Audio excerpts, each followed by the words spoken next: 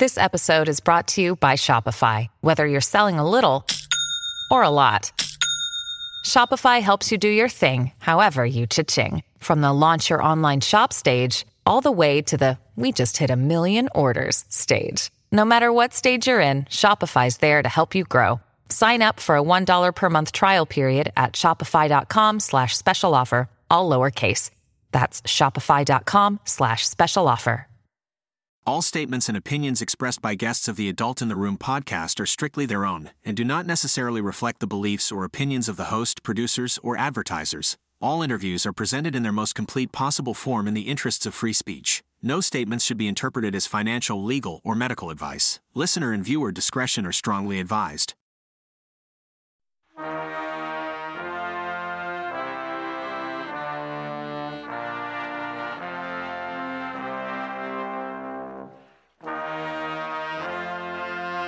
It's the Adult in the Room podcast with Victoria Taft. That's me. Welcome to a very special edition of the Adult in the Room podcast with Victoria Taft. You know of the group Black Lives Matter as the one that rioted and destroyed with Antifa, their Antifa brethren, the cities across the United States. You know all that. They killed people. Yes, they did. Caused a minimum of $2 billion damage. That was just in the summer of 2020 alone. Today's program is one that tells part of the story of the Black Lives Matter movement. We're coming up on the anniversary of the acquittal of George Zimmerman. Remember that name? He is the man who killed Trayvon Martin in Sanford, Florida in 2012. The case inspired the Black Lives Matter movement, at least the slogan, because the protesters started screaming Black Lives Matter, Black Lives Matter. And of course, all lives matter. So there you are. Of course, Black Lives Matter as well. And it was one of the slogans that the protesters called when they were calling for the imprisonment of George Zimmerman and tossing out his rights. The case inspired the Black Lives Matter movement. It was one of the slogans, and BLM came to full riotous bloom in the police shooting case of Michael Brown, which was a justified shooting. That was in 2014. And George Floyd, another guy on drugs, of course, who was killed by a police officer. That officer is now sitting in a jail cell as we speak. Darren Wilson, the officer who legally shot Michael Brown in self-defense, is still in hiding. Cops were defunded. Self-defense was attacked, and it's been under attack ever since. Andrew Branca is the founder. He's the executive director of the Law of Self-Defense. He knows George Zimmerman and knows the Zimmerman case in granular detail. Welcome to the Adult in the Room podcast again. Appreciate it. Well, I'm very pleased to be here, and thanks for having me back. You know, there's a lot of misinformation about this case, the George Zimmerman case, after all these years. And why does this misinformation persist? Let's just start there.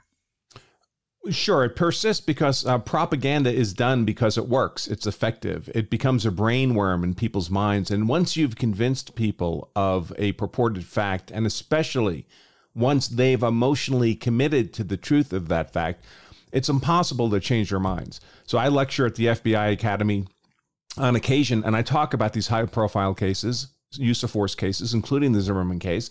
And it's an auditorium of 300 senior law enforcement, FBI agents. And I'll ask them, how many people believe this is true about the Zimmerman trial? And every hand goes up because they read it in the media 1,000 times and they've repeated it themselves to friends and colleagues. And then I'll incontrovertibly show them that that purported fact is utterly false, cannot be true. It's impossible. And about half that audience, sophisticated law enforcement officers, about half of them are like, oh my gosh, I can't believe I was fooled like that. And the other half, their faces turn to stone. They simply cannot emotionally accept the fact that they were lied to by those propagandists. Have the officers' reaction to your information on the Zimmerman case changed at all since we've gotten more woke in this country and the cops are defunded and all of that? You know, it's not really, because their reaction is one of simple human nature. If you ask people, are you a rational person? Do you engage in critical thinking? Everyone says yes, but it's not true. It's not true. Most people don't, because that's not normal human conduct, human thinking. People who are perhaps are professionally trained to be critical thinkers, to really question all the facts, which frankly you would think law enforcement would be, but many of them are not. But people like lawyers, where we need to be prepared to understand not just our argument, but the opposite side's argument so we can counter it. We may engage in true critical thinking, looking at all facets of a question, but most people don't, especially when it's not their job. They're plumbers or they're school teachers. They get a little bit of news from CNN or the newspaper, which is all lies, all propaganda, but it's all they know about the case. So they think they've heard the truth. It becomes the truth once they've heard it 1,000 times. And it's normal for people. What are they going to do? Their own investigation? Are they going to watch every minute of that trial, that weeks-long trial like I did? Most people just can't do that. Mm-hmm. You know George Zimmerman. What was your connection to the case? I really had no connection to the case except for my interest in use of force law. It was a self-defense case. It was going to be very high profile. So I started, and they were streaming the case in real time over the internet. So I knew I'd have the opportunity to watch not just the trial, but all the pre-trial hearings as well. And I just made it my mission to do that, to be truly informed and provide commentary on the trial as it happened in real time. At that time, I didn't know George Zimmerman. I didn't know the defense counsel. I know them all very well now. In fact, Don West, I consider a good friend of mine. Don West was one of George Zimmerman's lawyers. George, I've gotten to know over the years since, because according to Don West, apparently I was the only person writing at the time who was giving an honest, truthful rendition of what was actually happening with the evidence and law in the case. But at the time, I didn't know any of these people. I was a completely objective third party. In fact, I believed George Zimmerman must have done something wrong or they wouldn't be prosecuting him. We're going to go over the timeline of the case, and I want you to jump in when you hear something you have something to add on, because I think that there was something every 5 minutes in that case. I know. I was going back over some of the testimony because I was watching your video recently, and then you mentioned, well, you should go watch Rachel Jeantel's testimony in that case, and so I did. What a train wreck that was. And so I just I thought, well, okay, Andrew said to go do that, and so I will. I saw some of the work being done, and then I saw some of the media reaction, the media framing of the case. And I mean, Rachel Jeantel didn't really have too bad of a day, according to these people. There was, huge bombshells that were dropped by her testimony, out of her own mouth. And this was the person who allegedly was on the phone with Trayvon Martin right up until the moment he and George Zimmerman got into it. Okay. Now, yeah, and there's good reason to believe, by the way, that she was an utterly fake witness. Okay, I was going to ask you about that. Well, I don't know much about it. I've just heard people reporting that. That came out years after the trial. So by then I'd moved on to other trials. So that's not something I've closely investigated myself. If she was the genuine witness, she was an utter disaster for the defense. But there's good reason to believe she wasn't the genuine witness. Certainly the note she supposedly was written in cursive, and she testified she can't do cursive. So she clearly didn't write the note that was the basis for the claim of racist animus on the part of George Zimmerman in the first place. 2019, George Zimmerman filed a lawsuit against all of the major players. I think Benjamin Crump might have been one of them, in which, he alleged that there had been a swap on the witness, which is to say this Diamond, whose last name, I can't remember her last name. I've got it written down here in my notes here somewhere. But so the half sister of Rachel Jeantel was really Trayvon Martin's girlfriend. And she was freaked out, booked town, and then Rachel Jeantel took a bullet for her, I guess, and decided that she would go on the witness stand. And Benjamin thought Crump, she could be famous. Or let's face it, if you watch Rachel Jeantel testify, she's not the smartest book in the library by any means. Maybe she really got tricked into testifying, convinced this would be a good thing to do, that it would be easy to pull off this trick on the defense, which is what it was not. The defense destroyed her on cross-examination in a very gentle way, but they destroyed the credibility of her testimony utterly. And listen, if you look at pictures of Trayvon Martin, the real Trayvon Martin, at the time of his fight with George Zimmerman, this was not a 13-year-old boy in a Hollister T-shirt. This was a muscular, tall, young man in the prime of life, athletic, on the football team.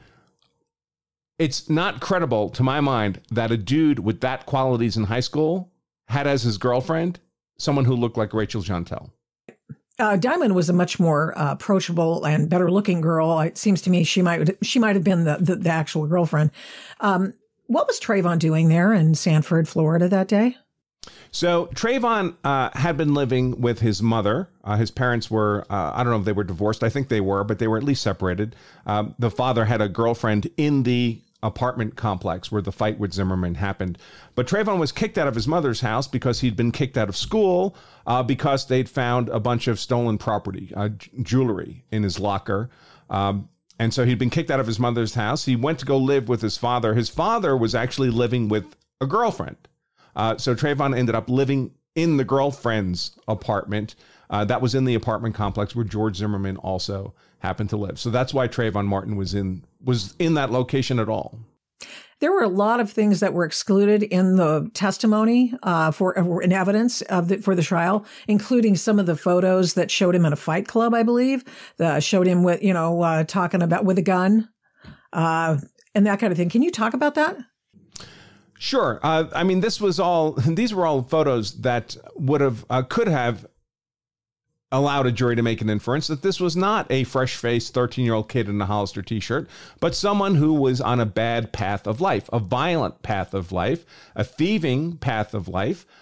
His father had been in one of the major gangs, the Bloods or the Crips, I can't remember now. I don't know if he still was at this time, but his father had that background. Trayvon Martin was engaged in organized street fighting. He had not just photographs on his phone about that, but he had text messages with friends describing his preferred tactics to use in a street fight, which turned out to be exactly the same fighting tactics he used on Zimmerman. A quick blow to the face, get the person on the ground, mount them, beat their head into the ground. None of that was allowed into evidence by the Judge Deborah Nelson, who, in my opinion, was extremely biased in favor of the state and against the defense. Almost every one of her rulings on evidence went against the defense. By the way, in Florida, the defense is allowed to make an immediate appeal to the higher level court on these kinds of rulings. And every time the defense did that, the trial judge got overturned by the appellate court. Wow. That's a good rule, isn't it? Yeah, excellent. Because otherwise you have to wait to the end of the trial and just have a years-long waiting period for a full-blown appeal to happen. Mm-hmm. Mm-hmm. But because none of that was allowed in evidence, the jury never saw it, and the jury can only come to a verdict based on what they know. And what do they know? The cute little picture of the 13-year-old boy in the Hollister t-shirt, supposedly killed by a white supremacist for the crime of having iced tea and Skittles. I mean, that was the narrative about the case. In fact, Trayvon Martin was, again, an organized street fighter, skilled in fighting techniques, had preferred techniques and tactics that he used on George Zimmerman. We have eyewitness testimony that Trayvon Martin was the man mounted on top in the fight, raining down blows on George Zimmerman, that it was Zimmerman on his back in the vulnerable position. All this stuff. Now, his Trayvon Martin's toxicology results were also excluded, but he was positive for marijuana.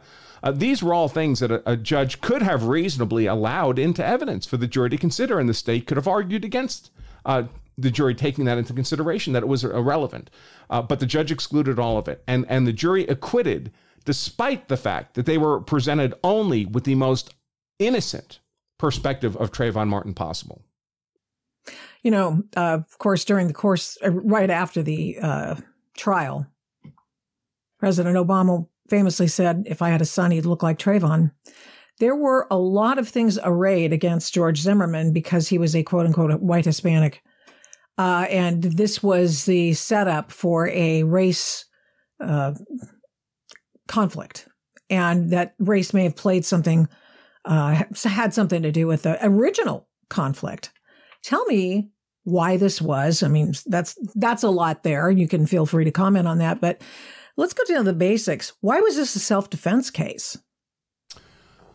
Why was it self-defense? Well, of course, self-defense is a physical act, but it's also a legal defense. That's my area of legal expertise. It's a legal defense you raise to a use of force criminal charge. So you're charged with some crime based on a use of force, and you say, yes, I did that thing, but I did it in necessary and lawful self-defense, and therefore it's not a crime.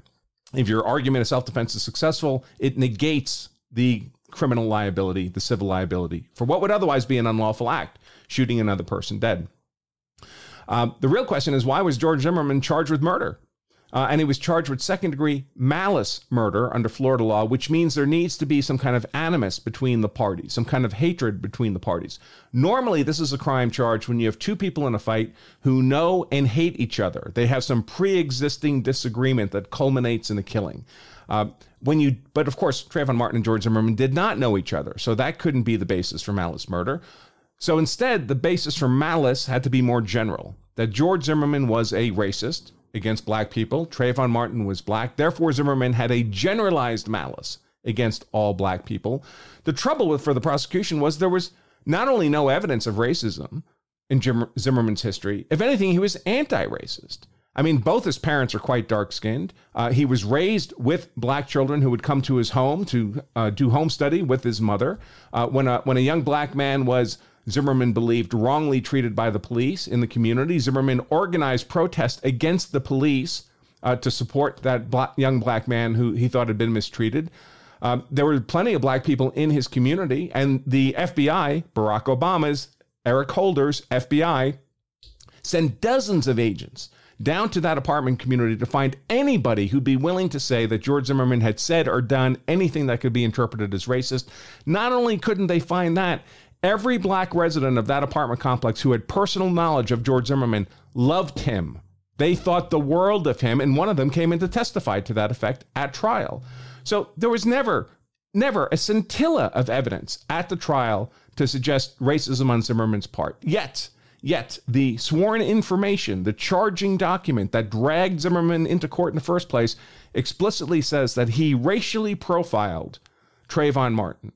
Those words were never said in the trial itself because there was no evidence. There was no actual evidence. That information, that charging document, was based on a lie. Wow, what a big surprise.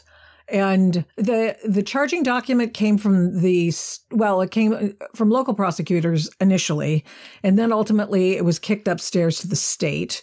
And the police chief... So actually, the local prosecutors never charged. Oh, okay. So the local prosecutors working with the local police department, they investigated this shooting for weeks. They had regular meetings about it. They also talked to people in the apartment complex. They collected all the evidence.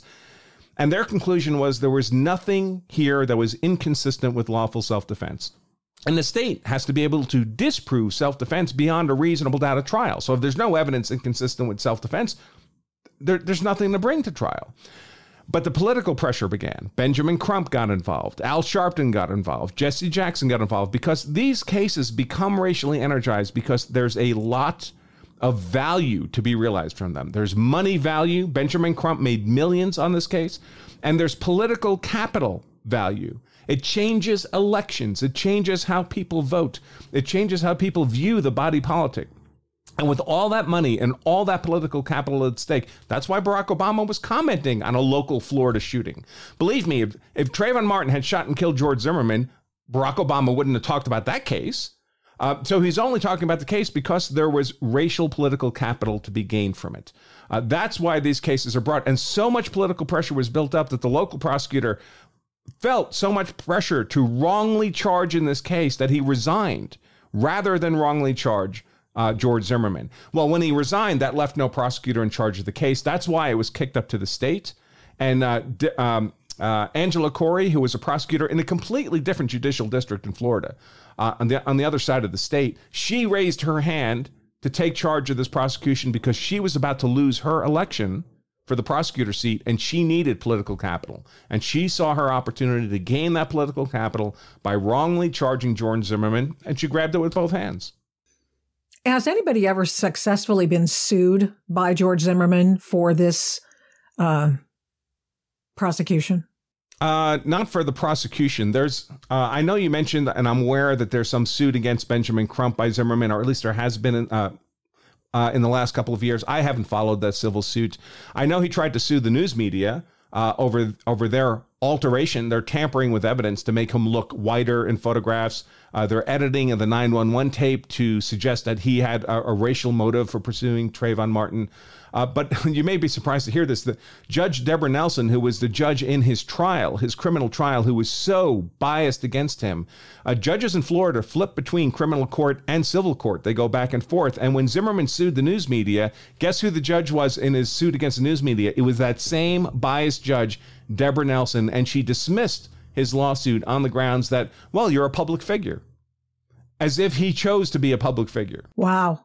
You did mention that in your recent video on YouTube at Law of Self-Defense, and I just I didn't remember that. Let's go over the timeline a little bit, and you can add your color commentary. March 12th, the lead investigator, Sanford's police chief, Bill Lee, turns the investigation of the case over to the Florida State Attorney General's office for review, saying that at the time there was not enough evidence to arrest Zimmerman. Let's just camp there for a second, because my understanding is that if Zimmerman's attorneys had invoked stand your ground, they could have just acceded to that and then never had a criminal trial. Right. So when people speak of invoking stand your ground, it's kind of a misnomer, because you don't invoke stand your ground. But what people mean by that is, under Florida law in many states, but particularly Florida in this context, you can seek what's called a pretrial self-defense immunity hearing. And basically, it's like a mini trial before the trial. And there's no jury, because the jury's not seated until the full-blown trial happens. But it's a pretrial hearing where you argue to the judge your case is self-defense, and the state can argue against it. And if you can convince the judge that it was lawful self-defense, the judge can grant you immunity from prosecution, and you don't have to go to trial. So you save those hundreds of thousands of dollars. You eliminate the risk of getting wrongfully convicted at trial, because that happens all the time. And you do it at a much less cost and much more quickly than a trial would take place. A few days, a few thousands of dollars, instead of weeks and hundreds of thousands of dollars, or in Zimmerman's case, millions of dollars. But the trouble with self-defense immunity hearings, especially at that time, the way the legal standards were, is if you don't believe the judge is going to grant immunity, either maybe you lack the legal merits, but I think Zimmerman had the legal merits to win, or because the political pressure was such that no judge would be willing to take the political heat of granting immunity, which is what the defense team thought in this case. So they thought, we're never going to get immunity because Judge Deborah Nelson, she's biased against us. She's going to feel the political pressure. She's just not going to grant immunity. She's going to deny it. And if you believe she's going to deny it, you don't want to do the hearing, because when you go to the hearing, you have to lay out your story, your case, your strategy of self-defense for the prosecution to see. And then they know your strategy before you get to trial. If you don't have the immunity hearing and you just go straight to trial, the state presents its theory first without seeing what your strategy is. And then you can kind of maybe ambush them a little bit with your strategy and you have an advantage. But if they know what your strategy is first, if they know what questions you're going to ask and what weaknesses you're going to point out in their case, if they know that ahead of time before the trial, well, they'll strengthen up those weak places in their case.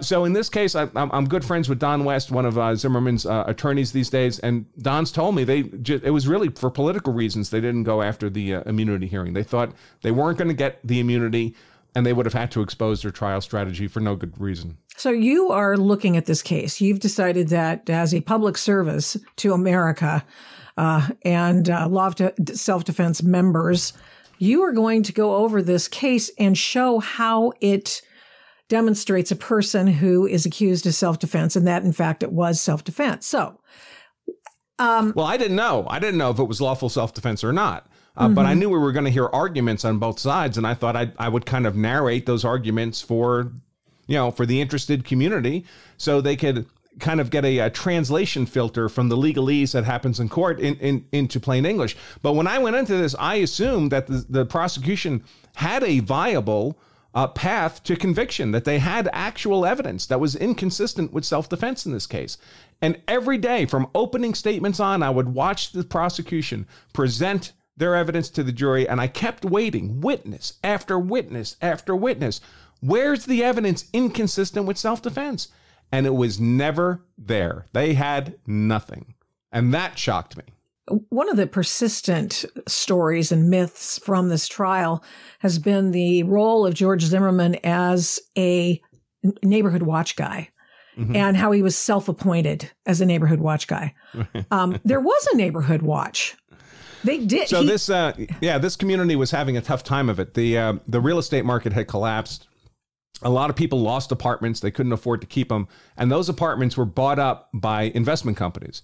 And those investment companies quickly filled all those apartments with what's technically called Section 8 housing, People might call it welfare housing, but it was a much poorer demographic than the community had originally built. And with the poor demographic came a tidal wave of crime. Property theft. If you left your garage open, your lawnmower was gone, your bicycles were gone, burglaries, home invasions. And so this community had never had a neighborhood watch, but in the face of all this crime, home invasions, when women with children are home and people are kicking in the front door while they're there and just stealing all the property out of the apartment. So they decided they needed a neighborhood watch program. The whole community did. Zimmerman didn't think of this himself, but Zimmerman was a very helpful guy in his community. We had black residents in the community testify about that at trial. And Zimmerman said, well, if you're going to have a neighborhood watch thing, I'll volunteer for that. And the police department had a formal liaison with communities who wanted to participate in a neighborhood watch. There was a woman in the department, a non-officer, but an employee of the department, and she would go out and explain neighborhood watch, provide training. By the way, she trained George Zimmerman, and she had nothing but nice things to say about George Zimmerman, and she knew him personally. And so it was an organized neighborhood watch effort. Zimmerman wasn't some vigilante who just self-appointed himself the head of this agency. This was a normal, well-organized neighborhood watch group that was trained and known to the police. So here we have him legally there. I mean, he lives there. He's legally able to carry a gun, concealed weapon.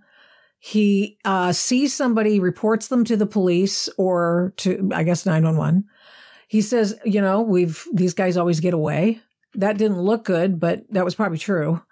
They always did get away. That was a big problem. Did he pursue Trayvon Martin?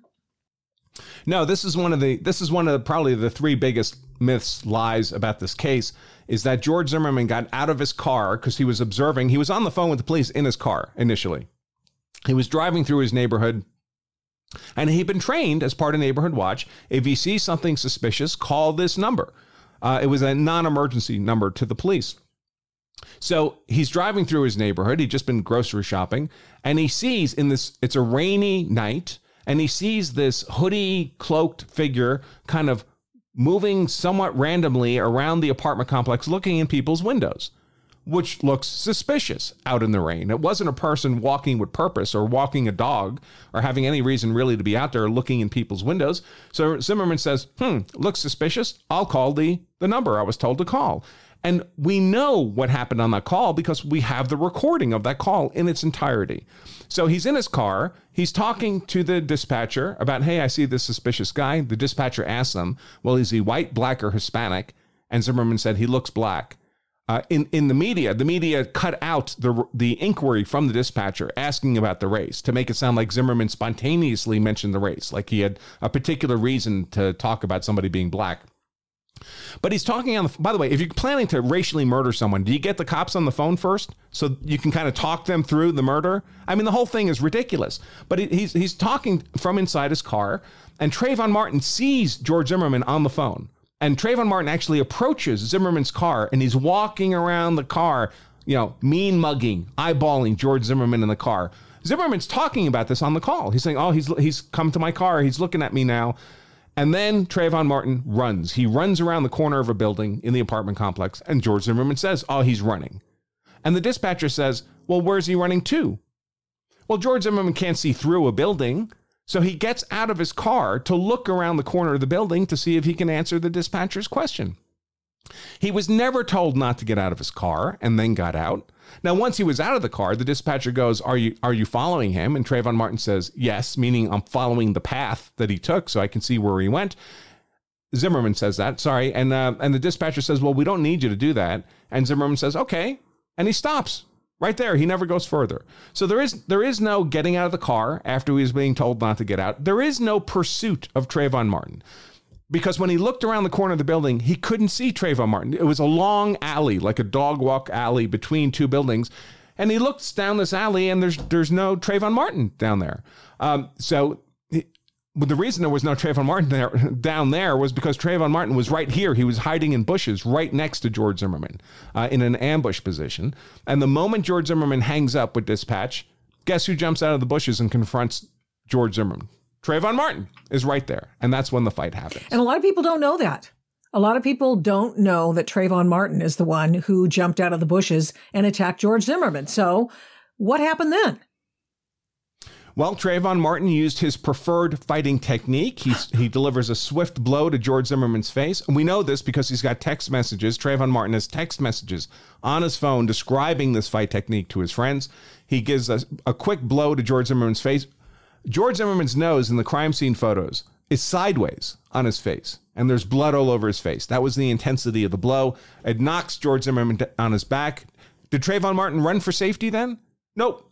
No, he mounts George Zimmerman and begins to engage in a sustained beating of Zimmerman.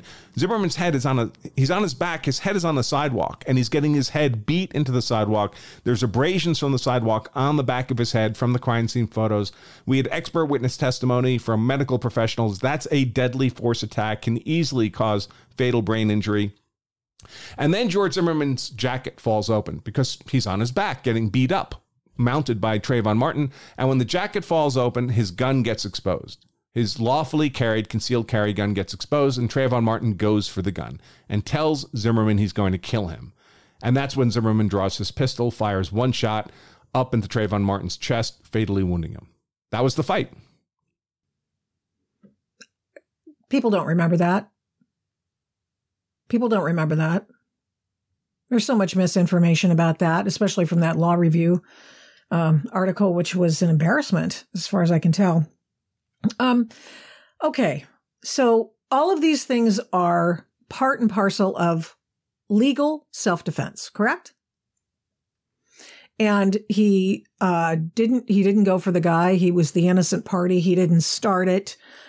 He was talking to the cops. He was helping the cops, or else he would have not walked down that path that was a place where he could have been ambushed. Yeah, the one mistake George Zimmerman made was he didn't make any legal mistakes. Everything he did was legally sound. He did make a tactical mistake. He put himself in an ambush position, and he got himself ambushed. But listen, he's a guy who lives in a local community. He's not a Navy SEAL. He's not trained in tactics. It was an entirely innocent tactical mistake. We've talked about 3 big myths about this case. That was one of them. What was the other? One of them is that he got out of his car after being told not to get out. That never happened. Right. And we know demonstrably it never happened because the only time he could have been told that is on the 911 call. And it's not on the 911 call. So we know it couldn't have happened. The other is that he chased Trayvon Martin. Well, we know when Trayvon Martin began to run because Zimmerman says on the call, oh, he's running. And we know that call continued for at least another 2 minutes until Zimmerman hangs up. And we know the fight doesn't start until after he hangs up. So there's at least a 2-minute gap between, oh, he's running, to the hanging up on the phone and the soonest moment that the fight could have happened. And if Trayvon Martin was trying to get to safety and had 2 minutes to do it, he could easily have reached the apartment he was staying in half that time. So he wasn't trying to get to safety. And if someone's not, you can't pursue someone who's not fleeing. So if Trayvon Martin was not fleeing, and he wasn't, because we know he popped right out of the bushes when the call ended and the fight happened, we know he was right there. He was not running away. You can't pursue someone who's not running away. So that was a lie. And the third biggest lie, by the way, the whole trial was full of lies. But the third biggest myth is that George Zimmerman racially profiled Trayvon Martin. And this was based largely on the edit of the 911 call, where they took out the question from the dispatcher, is he black, white, or Hispanic? And they muted that. So all you hear is Zimmerman saying, oh, he looks black. Like, that's important to Zimmerman for some racially motivated reason. That was the hook they used to as the basis for the claim in the charging instrument, the charging document, that there was racial profiling happening in this case. There was, in fact, zero evidence of racial profiling in the case. They tried finding it. Obama sent 40 investigators down there to find it. And it wasn't until 2015 that the civil rights portion of the case was finally put to bed, because there was no civil rights violation on the part of George Zimmerman versus Trayvon Martin. But yet Benjamin Crump got paid. I forget the time here, if I may.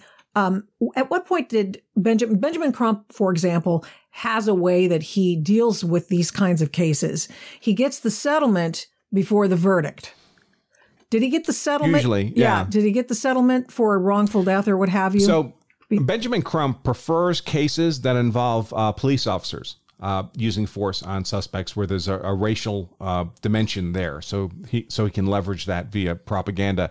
Because if a police officer is the one who used force, there's a special federal statute, Section 1983. You go right to federal court to sue the police department.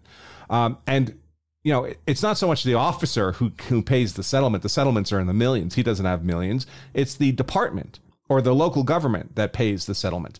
And a department police chief is really a political character. He's not really a police officer anymore at that level.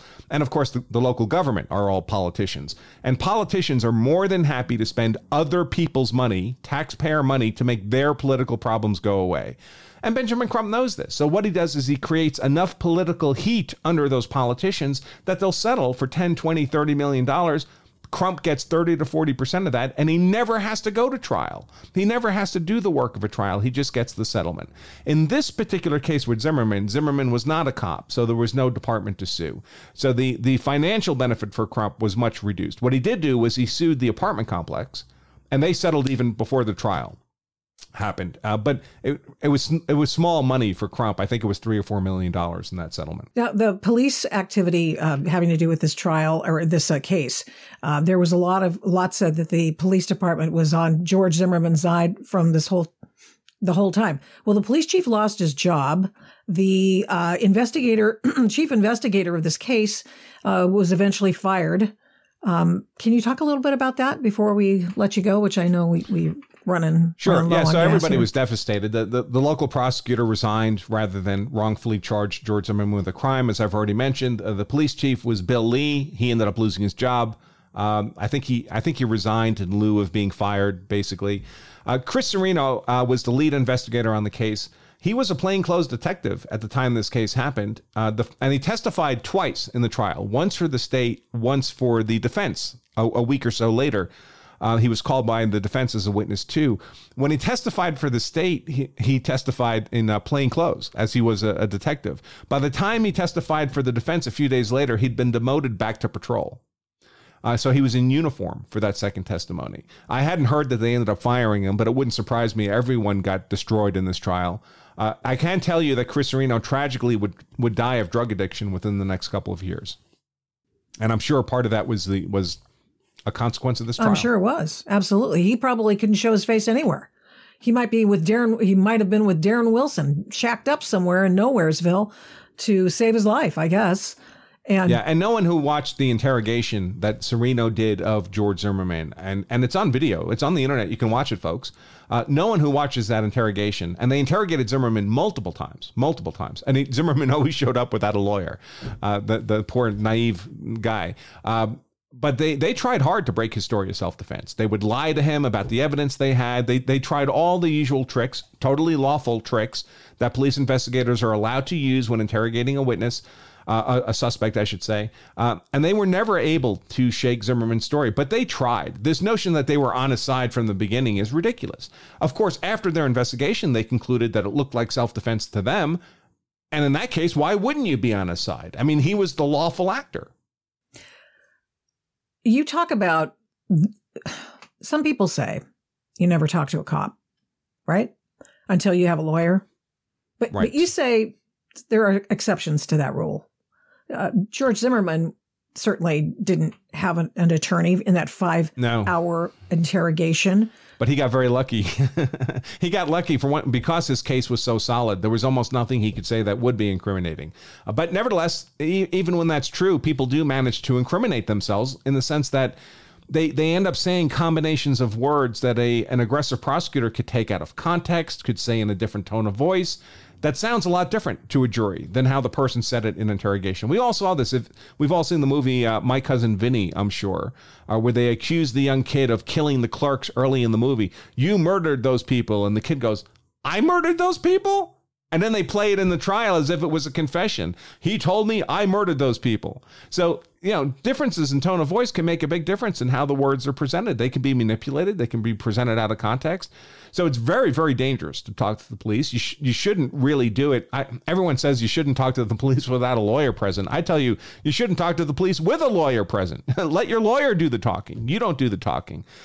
The only exceptions I can think of, and I don't urge people to do this, but there's an argument to be made at the scene. There's information you're going to have to provide anyway, like your name, for example. You're going to have to identify yourself. But particularly if there's evidence that's exculpatory to you, the bad guy's knife, for example, or there were witnesses who saw your lawful act of self-defense, you might want to tell the police, there's the bad guy's knife. There are the witnesses. You want to get a statement from them so that evidence doesn't disappear because you'll need it for your legal defense. But other than identifying exculpatory evidence and witnesses, asking for medical aid, that kind of stuff, you should not be saying anything substantive about the fight. Not how it happened, not how many people you thought there were, not how many shots you fired, nothing substantive at all. Just let yourself get arrested, assert your rights, your right to silence, your right to counsel, and just wait for your lawyer to show up, explain things to your lawyer, and then your lawyer does the talking. Mm-hmm.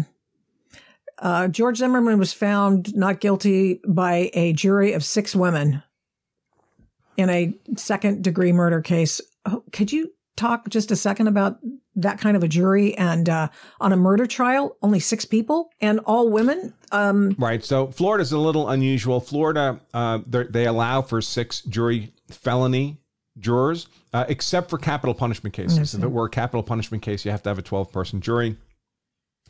That it was all women was, I don't know. I mean, I watched the voir dire, the jury selection. There was like hundreds of people they went through. It's a little surprising it was all women and no men. Yeah. I know people make a big deal out of the fact that it was 5 white women and 1 Hispanic woman, and there was no black person on the jury. She was half black. The Hispanic woman was half black. They kind of hid the details of that in the media reports. But the truth is, the black population in the area is pretty representative of the U.S. It's about 1 in 6. So the fact that there wasn't one, or there may have been, I don't know, half of one, however people do this kind of ridiculous racial math, is not inconsistent with the demographics of the area. Mm-hmm. And some people make hay of the fact that the jurors did interviews following the trial, and all felt that they felt really horrible for Trayvon Martin. And the woman who was the Hispanic and black woman said, I wish I could have found George Zimmerman guilty, but, I was asked to apply the law to the facts, or generally speaking, and that just couldn't happen. I wish I could have, because she came back. They come out of this trial and it is a maelstrom. And were they sequestered? I don't even know if they were or not. They were sequestered during deliberations, but once the verdict was in, they were just released. And I don't think after that their identities were not. It's almost impossible to keep the jurors' identities secret anyway. Yeah, they were all numbers after the verdict. They were all numbers. Right. She was just identified as juror number 36 or something. I don't even know. Right. But the public goes into the courtroom, so people recognize people. They went through voir dire. They spoke. People hear people's voices. Yeah. Listen, it's the biggest trial in a decade, and suddenly these 6 people are not at work for the duration of the trial and immediately back at work after the verdict. So it's not that hard to figure out who they were. But you have to be very careful, because in these high profile, politically, racially intense trials, when these jurors are done and they go home, however protected they may have been from the heat of the politics of the moment while they were in the trial, they're suddenly exposed to all of that once they're released. And the entire community has been conditioned by 14 months of propaganda to believe that George Zimmerman is a racist murderer of a 13-year-old black boy in a Hollister t-shirt for racial reasons. The community believes that to be the absolute truth, and you acquitted him? So these people come under tremendous pressure when they get back to their communities, and they can't recount the entire trial every time they have one of these encounters. So instead, in an act of self-protection, they say, oh my gosh, if only I had known this irrelevant fact, or this made-up claim, or I would have voted different. I would have voted guilty. I was fooled by the system. It's not my fault. And I understand why they do that. It's not because they're bad people. It's because of the politics in the community at the moment. But you can't really believe anything they say in these interviews afterwards because they're making things up to protect themselves. Well, Andrew Branca, thank you so much. Law of self-defense. He breaks down these cases on a continual basis. You find him on YouTube or Law of Self-Defense. Is it LOSD? Is it .com? I can't remember. Lawofselfdefense.com. Okay. All right. I should know that. It just comes up automatically on my IP address. So it's just fine. It automatically populates the URL. So I don't even think about it anymore. But that should be true of all of you, by the way. You should be visiting often enough that it auto-populates. Thanks again. Appreciate it. And yeah, 10th year anniversary, right? For the acquittal? July 13th will be the 10th year anniversary of the verdict of not guilty. And you remember that? Yeah. Yeah. It was a big day. I mean, you never know what the jury's going to do. Juries are dangerous and unpredictable creatures. On the legal merits, there was no question but that George Zimmerman should be acquitted. Yeah. But innocent people get convicted all the time, especially in politically energized and racially energized cases. We see it all the time.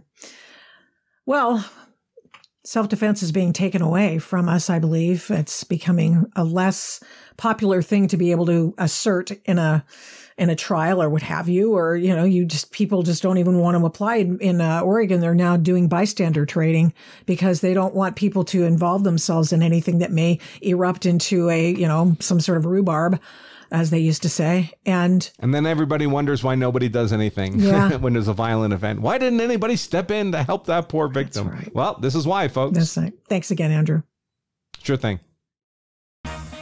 Thanks for listening to this episode of the Adult in the Room podcast. To keep the programs you like to listen to, please rate this podcast with a fantastic 5 stars on your Apple Podcast app every time you listen. And give me a great review. Plus, of course, subscribe to the podcast. It makes a difference with the big tech algorithm and the big tech oligarchs, and it makes us easier to find. Please get in touch with me on all the big tech stuff. Yeah, we're still there.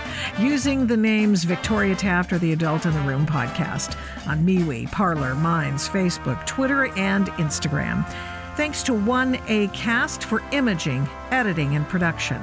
The fantastic song is Gospel by the March 4th Band of Portland, Oregon. Music for Antifa versus Mike Strickland is Ride or Die by Raps by RC. The Adult in the Room podcast is also a production of Flamingo Road Studios. Remember, head up, heart out, and strive to be the adult in the room. Till next time, mischief managed.